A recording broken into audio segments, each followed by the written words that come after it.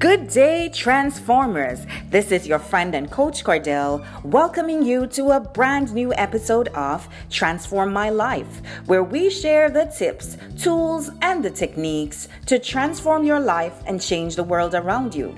Today's topic is the Potiphar principles for human resources that will help you work on instead of in your business. And our biblical tip comes to us from Genesis 39, verse 1 to 6. The Lord was with Joseph, though so that he prospered, and he lived in the house of his Egyptian master.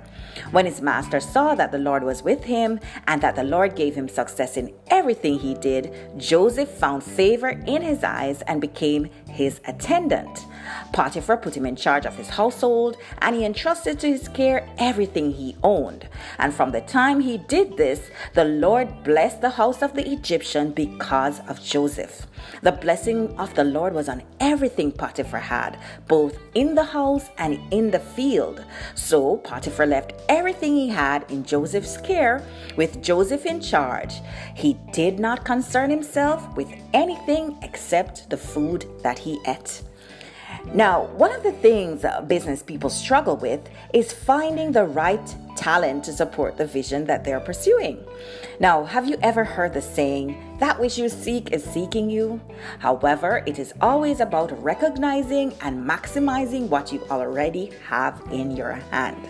Well, today's scripture gives us a brief insight into the manager and employee relationship that existed between Joseph and his master Potiphar, and shows us principles that we can all utilize to find and maximize on the talent pool that will free us as leaders to be able to work on our business and not in our business.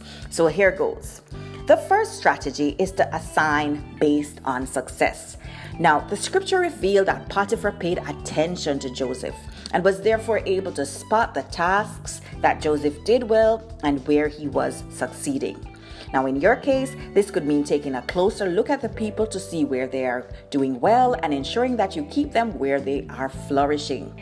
Now, sometimes we think we don't have good people, but a tree will flourish by rivers of water.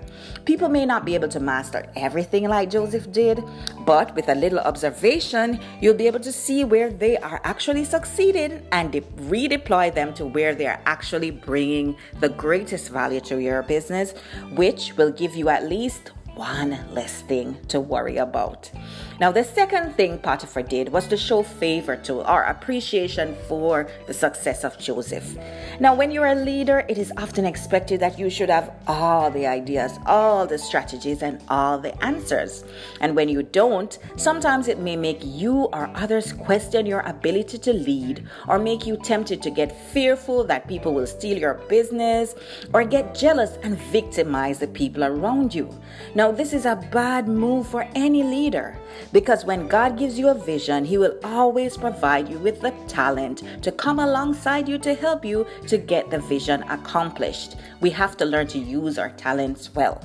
Now, the people are not there to take your place. You are the leader. They're not there to show you up and show that you are not a good leader. But ironically, they're there to help you to get the work done, which will eventually make you look like a good leader. Sometimes leaders get so consumed with holding people back, being jealous of the others, and dimming the light of the people that God actually gave them, that they end up robbing themselves of the time to do leadership stuff, like sit with God and hear the strategy for the business. And in the end, everything sinks. So don't do that. Instead, do like Potiphar did and show appreciation and favor to the people. The scripture said that instead of being jealous or fearful of Joseph, Potiphar took him under his wing, and Joseph became his attendant, which simply means that he took him everywhere he went, and he exposed him to everything he was focused on, and gave him the opportunity to learn and grow.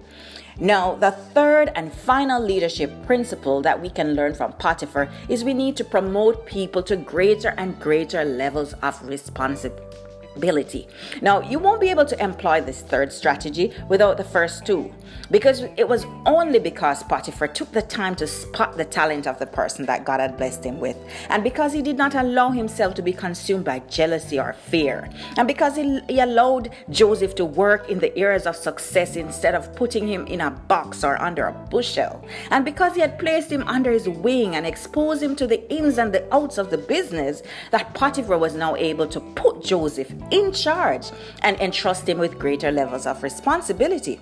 And the scripture said he was able to pass so much of his work to Joseph that he didn't have to concern himself with anything except the food he ate. And in your case, it would be except with counting your money or talking to God about the next steps for your business. Now, because Potiphar recognized, appreciated, and properly managed the human resources or the talent that God had blessed him with, God was able to bless him in every area of his life. So today, if you're a leader listening to this podcast, stop complaining that you can't find the right people for your business or that you're so consumed that you can't work on your business. Instead, just take a moment to look at the one or two talents that God has already given you and apply the Potiphar principles for managing your human resources. Just try them out and see if this won't give you the opportunity to find the right people to work in your business so that you can actually begin to work on it. Were you inspired by today's podcast? Well, don't keep it to yourself. Go ahead and share it with others. You can also favorite this podcast wherever you listen to podcasts. And also don't forget to follow me on Instagram at People Transformer and check out my books on Amazon. That's Seeds for the Heart, God's Promises for Peace, Prosperity, and Victory, and Seeds for the Heart, 365 and 90 daily devotionals for God's peace, prosperity, and victory. Don't forget that you can also visit my website at transformationallifesolutions.com, where you can grab your complimentary copy of Seeds for the Heart, Daily Declarations for God's Peace, Prosperity, and Victory. And also there you can learn about the many ways in which I can help you to transform your life and change the world around you. This is your friend and coach Cordell, sending you love, support, and good wishes. Catch you next time on Transform My Life.